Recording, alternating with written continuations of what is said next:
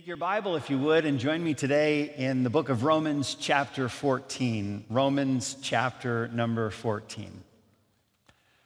While you're turning, I remember a time, this was some years ago, but not too many years ago. Julie and I were still living in Colorado, and I had been invited to come back to Pensacola Christian College. And so I had come back and was also invited while I was here to speak at a high school graduation, a high school commencement for Pensacola Christian Academy. And so I went to the rehearsal and knew where I was supposed to stand and when to take my hat off and put my hat back on, and I understood the basics of the ceremony.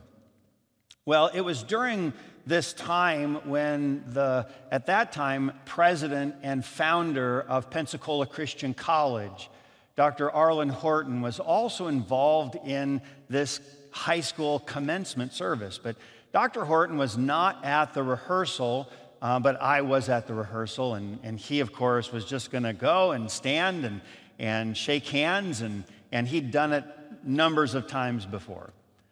Well, the ceremony began to unfold, and we're marching in, and then I went and stood at the place where I thought I was supposed to stand. So I went and I stood in front of a chair, and then the last person to enter the auditorium with the processional was Dr. Horton.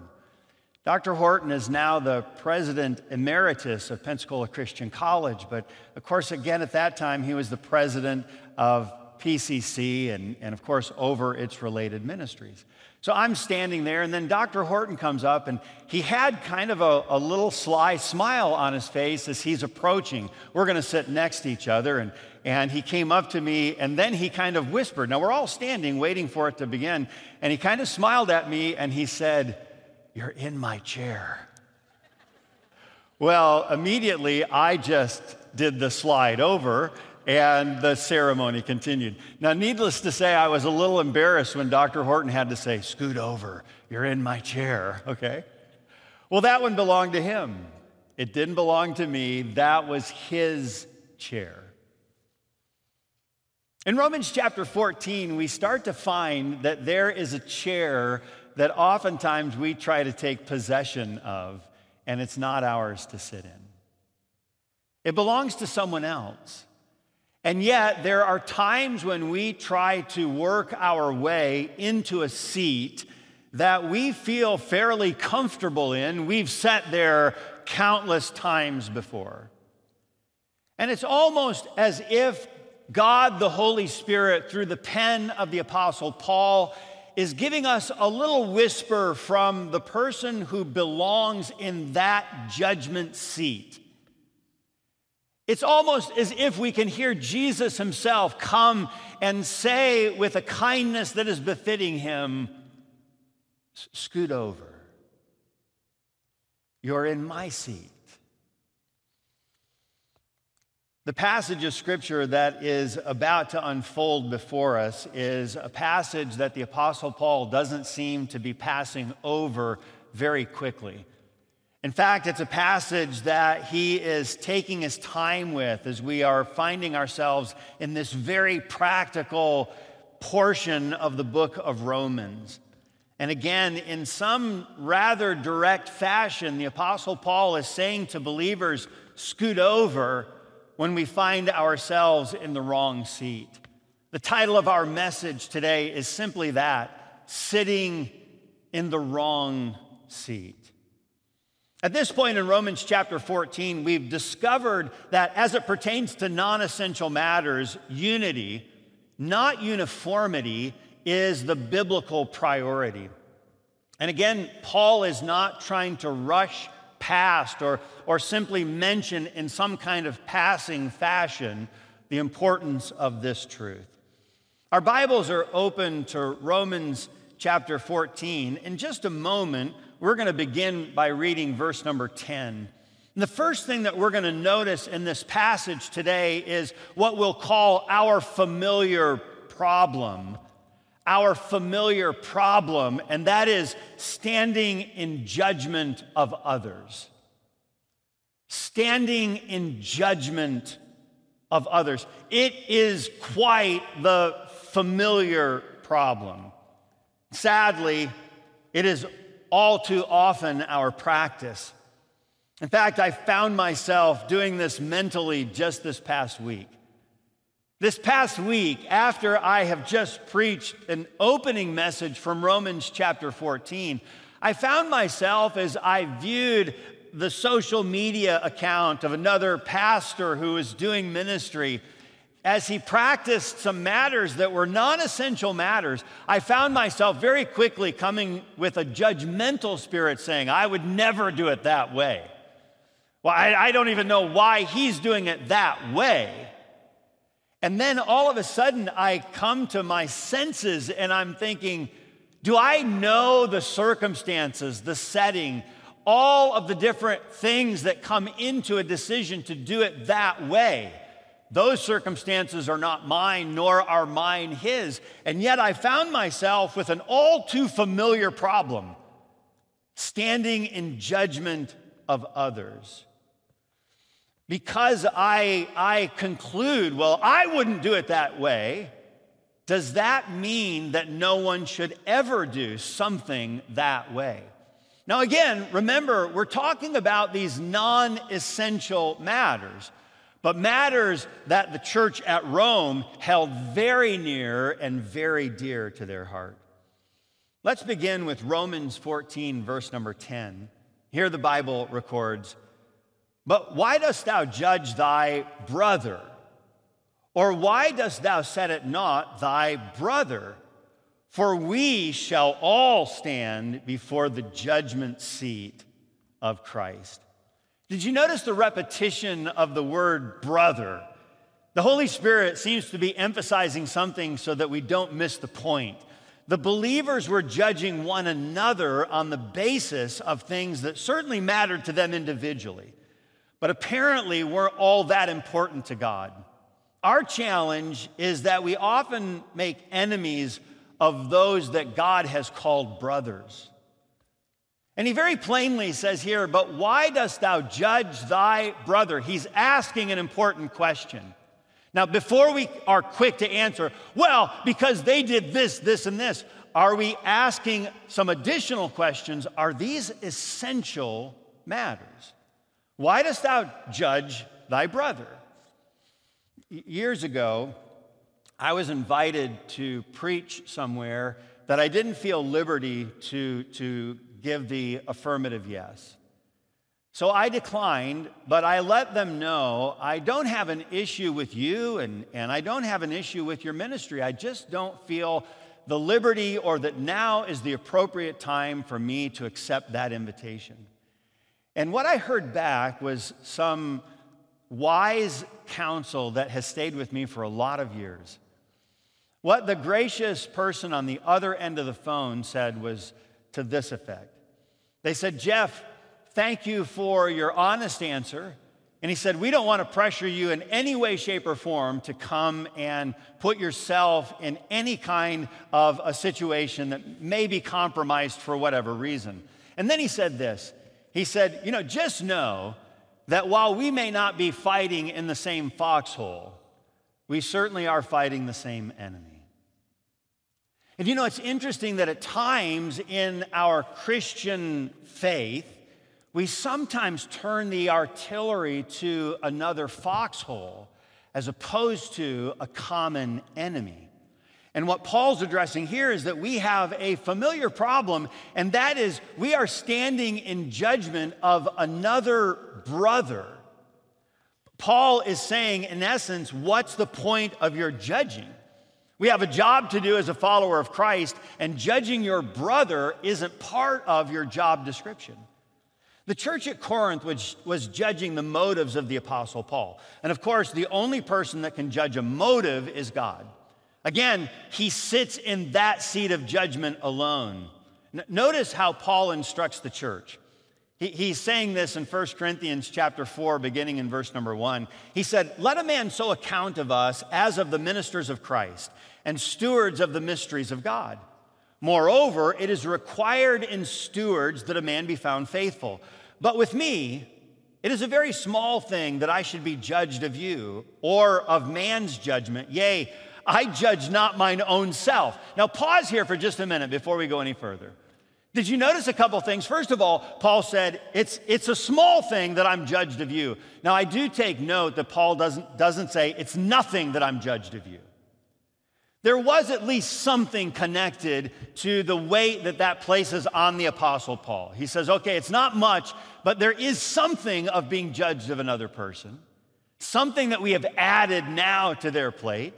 He says, okay, it's not a lot, and he says it's a small thing, and then he goes on, he says, or of man's judgment, he says, I judge not mine own self. I think what he's alluding to here is how can I fully even know the motives and intentions of my own heart? How can I fully understand? No. My motives are absolutely pure. You know, as soon as we're invited to do something or to minister in some way, shape, or form, we may strive for the purity of motive, but is there always that pure motive that Paul comes to the place where he says, I can't even fully or accurately judge myself?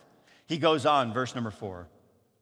For I know nothing by myself, yet am I not hereby justified? But he that judgeth me is the Lord. Therefore, judge nothing before the time, until the Lord come, who both will bring to light the hidden things of darkness, and will make manifest the counsels of the heart. And then shall every man have praise of God. Let's consider a couple things about this passage. First thing, and just by way of mention, there's something that he's trying to help us understand. We are the stewards of God. We are God's stewards. It is to him we desire first and foremost to be found faithful. Now, I do think there should be something visible about a life that is a faithful steward of God that's also demonstrated as faithful before others. I think the Apostle Paul understood that. 1 Corinthians 11:1, be ye followers of me, even as I am also of Christ. I'm striving to follow Christ because I know there are others following me. But the whole arching truth under which this rests are we are first stewards of God. And ultimately, the more faithful we are in our heavenly stewardship, the more equipped we will become in our human stewardships. And then, maybe even more weighty in this passage in 1 Corinthians, the judgment of others and even the judgment of self cannot be fully relied upon. One pastor said it this way. He said, first of all, understand we are not omniscient, so our judgment doesn't have all the facts. We're not omniscient, so why should we evaluate other people's actions in non-essential areas as if we have all the facts? I read the story about a pastor who was speaking. He's a well-known pastor, known by many. He was preaching at a conference in Washington State, and he was telling about being at a camp where he was preaching. So he's at this conference talking to pastors, but he says, I was preaching at a smaller setting to a retreat Bible conference, and the first day that he was there, a man approached him, and he simply said, he didn't say much, is what he didn't say.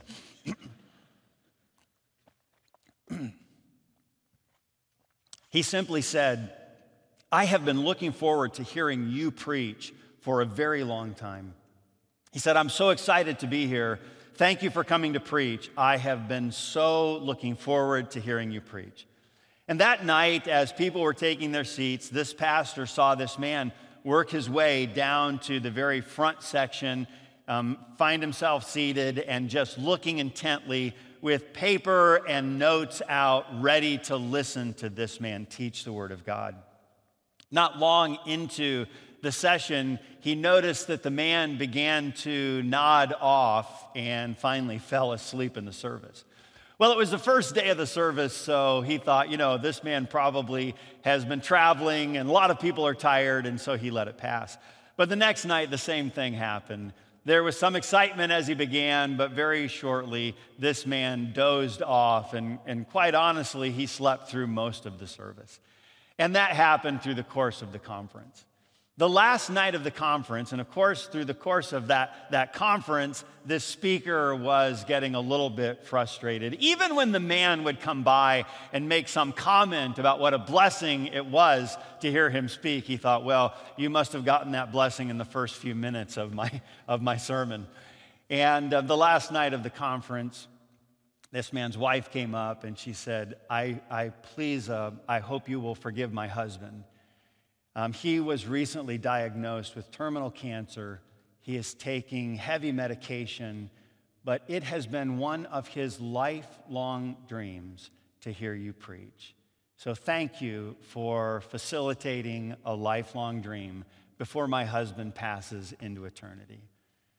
And of course, for the speaker, all kinds of things begin to flood over his mind because he made assumptions about another and he didn't truly have all the facts. Do you know, when we're thinking about this passage, we think we're not omniscient, so our judgment doesn't have all the facts.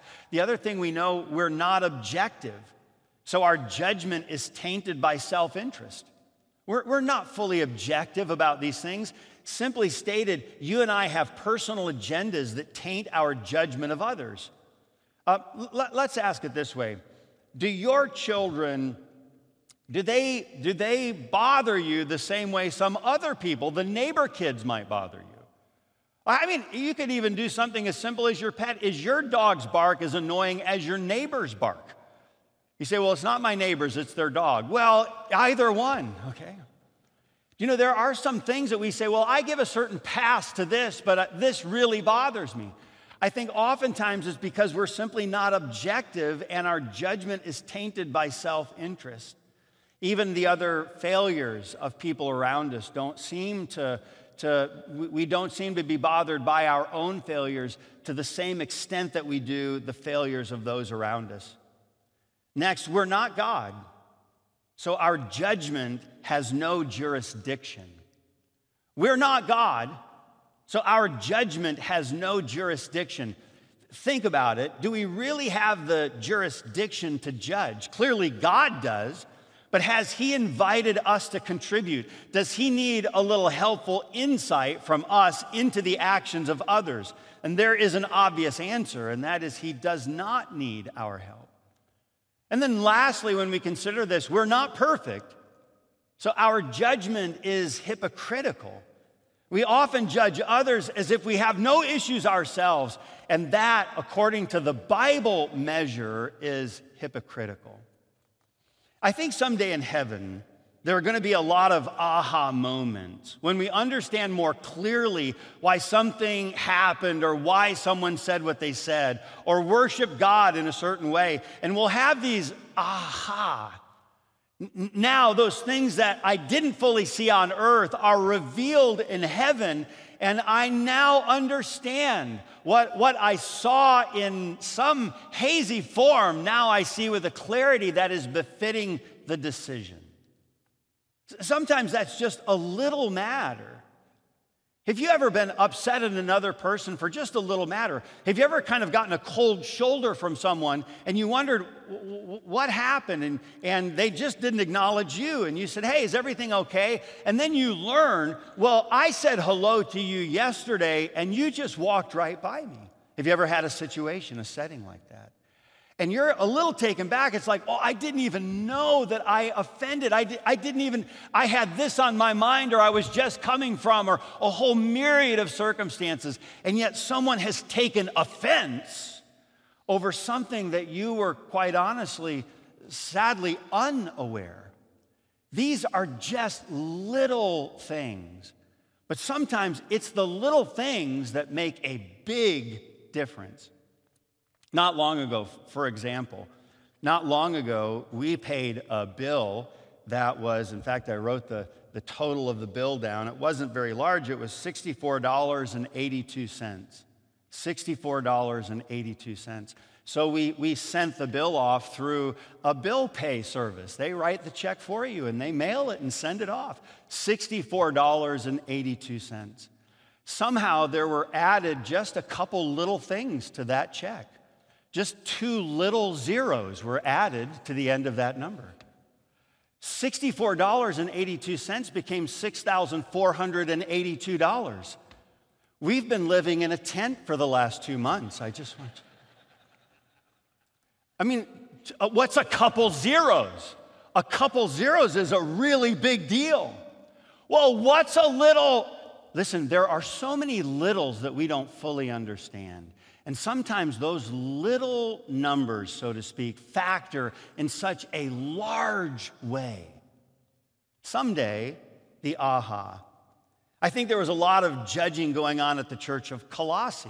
A lot of little fires, so to speak. James 3:5, behold how great a matter a little fire kindleth. It was just a little thing. And so Paul begins to address it in Colossians chapter 2, beginning in verse number 16. He says, let no man therefore judge you in meat or in drink or in respect of an holy day or in the new moon or in the Sabbath days, which are a shadow of things to come. But the body is of Christ. Do you realize how weighty it would have been for the church at Colossae to hear the Apostle Paul said, let no man judge you, which also translates into you should be judging no man as it pertains to what you're eating or drinking or in respect of a holy day or of the new moon. And then maybe he saved the most weighty for last. Maybe he's building up to, because how are they going to handle this? Let no man judge you as it pertains to the Sabbath day. The Sabbath day. How in the world could a Jew not look at another person that all of their faith rotates around the Sabbath day? I mean, the Pharisees had added so many rules and restrictions to what end? Well, we're trying to protect the Sabbath day. The Sabbath day was like the center gravitational pull of all things around which their faith is supposed to rotate. And yet he says very clearly, let no man judge you regarding the Sabbath day. And then he says in verse 17, which are a shadow of things to come, but the body is of Christ. Oftentimes, churches or Christian institutions, for that matter, will implement policies or rules or guidelines because they help address a cultural or traditional or even a preferential matter for groups of people. It's fine for them to do. I think it's part of what was intended with the statement found in 1 Corinthians 14:40. Let all things be done decently and in order. But when people of the church begin using the standards of the church as what we referred to last week as their Christian menu, we begin to wade into the murky waters of judging others whenever they don't order off the same Christian menu. So let's move on to verse number 11. The first thing that we see is our familiar problem, standing in judgment of others. But now look at our first priority. Our first priority, and that is standing before the Lord. Now, if our familiar problem is standing in judgment of others, what should be our first priority? How am I going to help myself address this matter of a continual judgmental spirit? Well, he says, know who you're truly supposed to be standing before. Listen, others are not called to come stand before you. You are called to stand before another. Look at verse number 11 and 12, Romans chapter 14. For it is written, as I live, saith the Lord, every knee shall bow to me, and every tongue shall confess to God. So then, every one of us shall give account of himself to God. Did you notice the primary point of these two verses? And I would submit it is this. There is only one Lord, and it is to him alone that we will give account. I heard an evangelist say one time, who is now in heaven, he said, I have nothing to prove. I have one person to please. In verse number 10, the Bible reminds us of this. He says, for we shall all stand before the judgment seat of Christ. Okay, the word judgment seat is a Greek word that you're probably familiar with. We reference this when we're talking about things to come, the eschatological timeline. There's something that we're still working towards. And one of those events is what we refer to as the judgment seat, or if we borrow that Greek word, we talk about the bema seat of Christ. The bema seat, the judgment seat of Christ. Well, this is the raised platform. It would be something that when Paul is referencing this to the church at Corinth, which he does, it would have been something that every person in Corinth would have said, oh, I know exactly what he's talking about, the bema seat. There's a place even today where you can go in Corinth and you can see like, oh, wow, that's where an athlete would actually ascend the steps. And still, in like fashion today in the Olympics, we would see a person that's on one level and then other levels, and they are receiving for their accomplishments the recognition, the reward for the work, so to speak, that they have done. So when Paul references this, every person knows, I know exactly what he's talking about regarding this judgment seat. Now, a person's not being judged at this time for any wrongdoing. They're not being evaluated like, oh, okay, that was sin, and now we're going to bring all of this to light. That's not the point of this judgment. In fact, the Bible says in John 5:24, Jesus speaking, verily, verily, I say unto you, he that heareth my word and believeth on him that sent me hath everlasting life. And notice this phrase, and shall not come into condemnation, but is passed from death unto life. Shall not come into condemnation. Same thing we read in Romans chapter 8, verse number 1. There is therefore now no condemnation to those who are in Christ Jesus. The bema seat is not a judgment seat where all of your sin will be judged. That was judged in the person of Jesus on the cross of Calvary. This judgment seat is reserved exclusively for Christians, and it's the place where the followers of Christ will receive their rewards for the works done for Jesus. Or they will experience loss. It's those works that were not done for Christ. They were done to in some way, shape, or form, good works, but they were done in my own strength or for my own name to promote my own self. Paul explains this in 1 Corinthians chapter 3, beginning in verse 11. Notice what he says. For other foundation can no man lay than that is laid, which is Jesus Christ. Now, if any man build upon this foundation, and notice what's being judged here, what's being tried, what kind of works. He says gold, silver, precious stone, wood, hay, stubble, every man's work shall be made manifest, for the day shall declare it, because it shall be revealed by fire, and the fire shall try every man's work of what sort it is. Verse 14, if any man's work abide, which he hath built thereupon, he shall receive a reward. If any man's work shall be burned, he shall suffer loss, but he himself shall be saved, yet so as by fire. At this judgment seat, again, all believers will stand. And there's only one who will sit in the seat of judgment. It's Jesus Christ. You know, sometimes we kind of picture that, at least we practice that judgment seat today as being somewhat of a love seat or a couch. And we know Jesus is seated there, and we know that he is the ultimate judge. But how often do we try to make that seat, that exclusive throne reserved for him, somewhat larger with room for ourselves to also judge? And so we'll sit alongside of him, and we will also offer our judgment for those whose true judgment is reserved exclusively by Christ.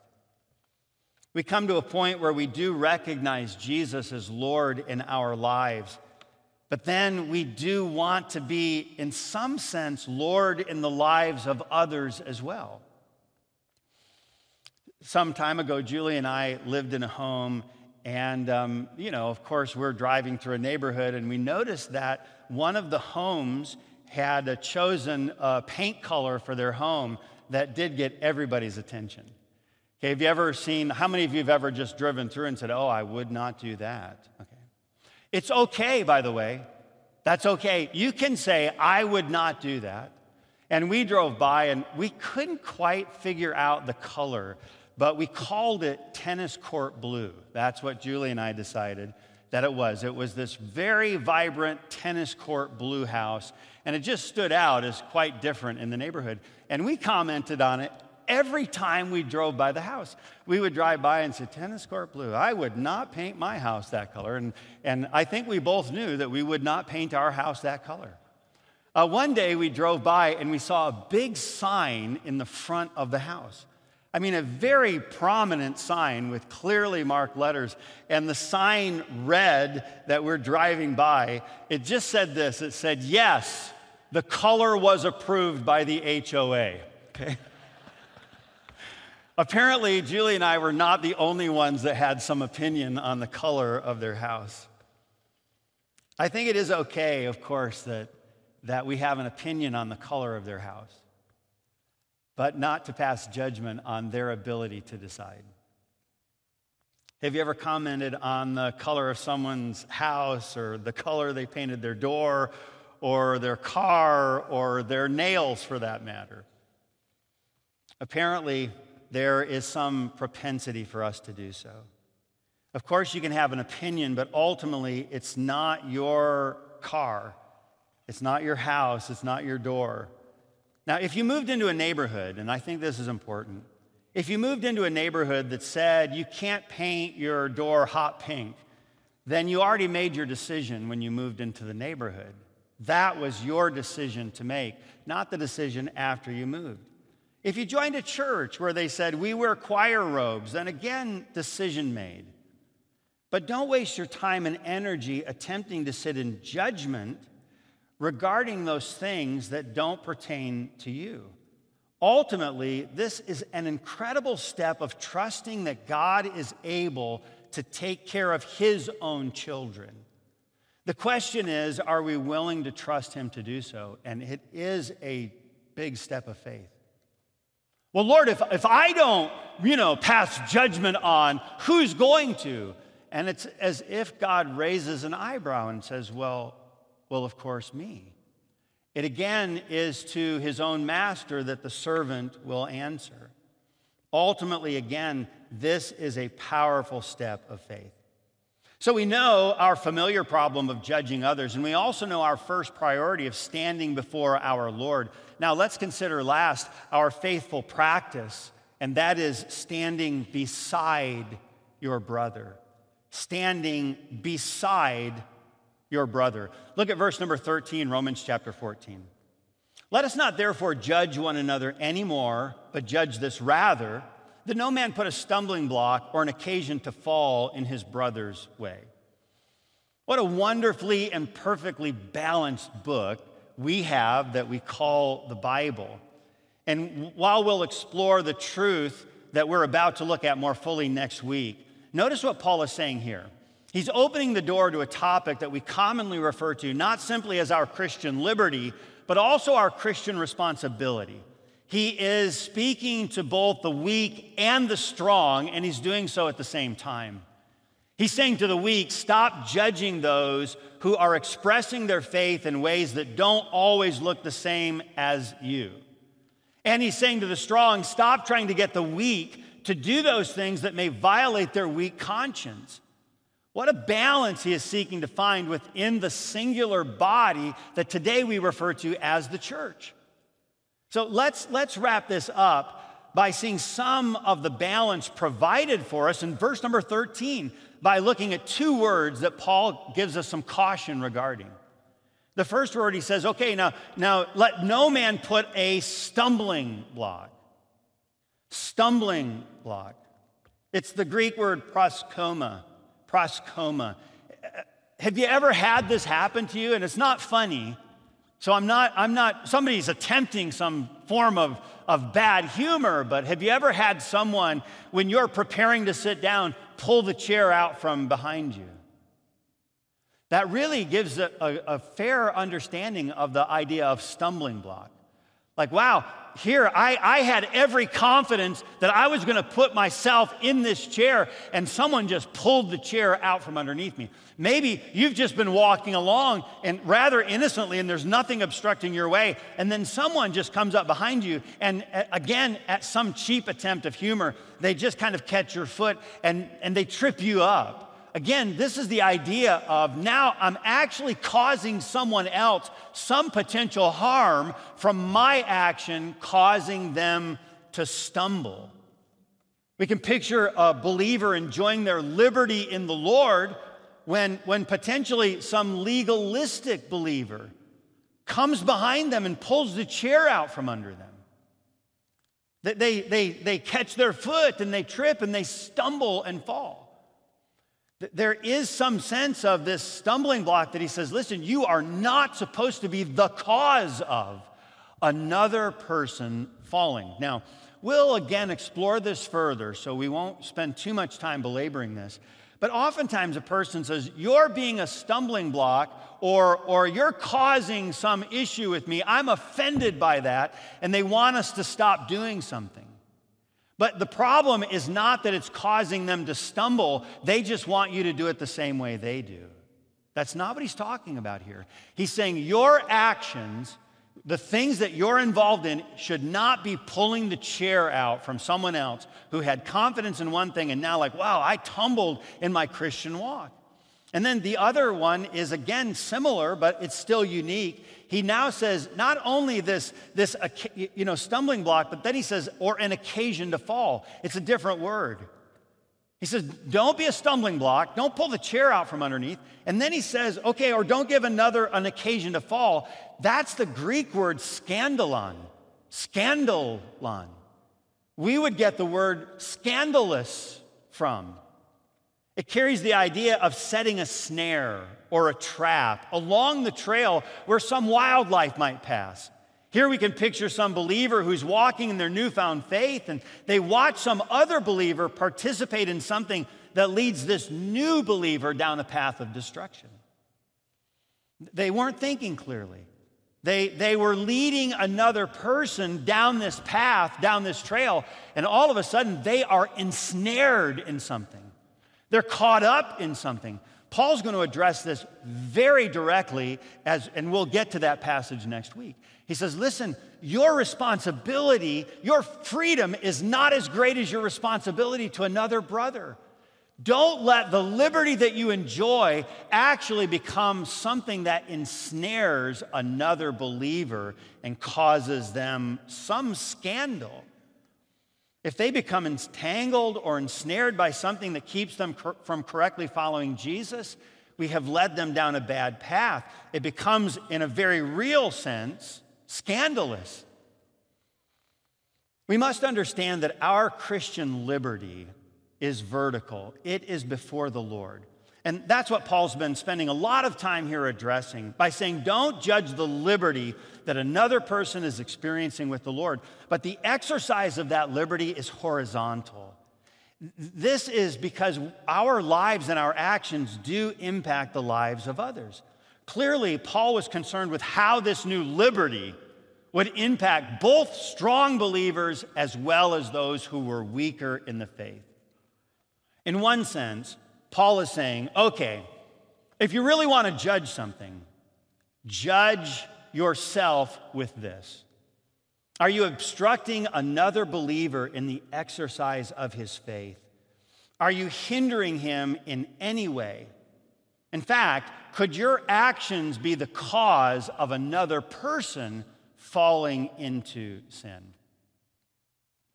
You know, when I'm studying this passage, I did keep coming back to that time when I was sitting in someone else's seat.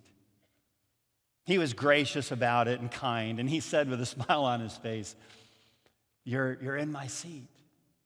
So I just scooted over. I wonder if we were listening carefully today to God the Holy Spirit, if he might say to people like you and people like me, you are sitting in my seat. Our response is not to be, well, go find your own. our response is to move out of a seat that doesn't belong to us, allowing the person who rightly possesses that chair to sit there all by himself. Do you know, quite honestly, we do fairly consistently look for opportunity to judge. We do it naturally. We have a common inclination that is a problem that I suspect happens for most of us. But we also have a first priority, and it is not to have others stand before us. It is to know I am standing before God. I do so on a daily basis, and ultimately I will do so where my works will be judged. And I've also been called to practice something faithfully. And that is not standing in judgment of my brother, but standing beside my brother, encouraging one another in this walk of faith. May by God's grace, may we not sit in another person's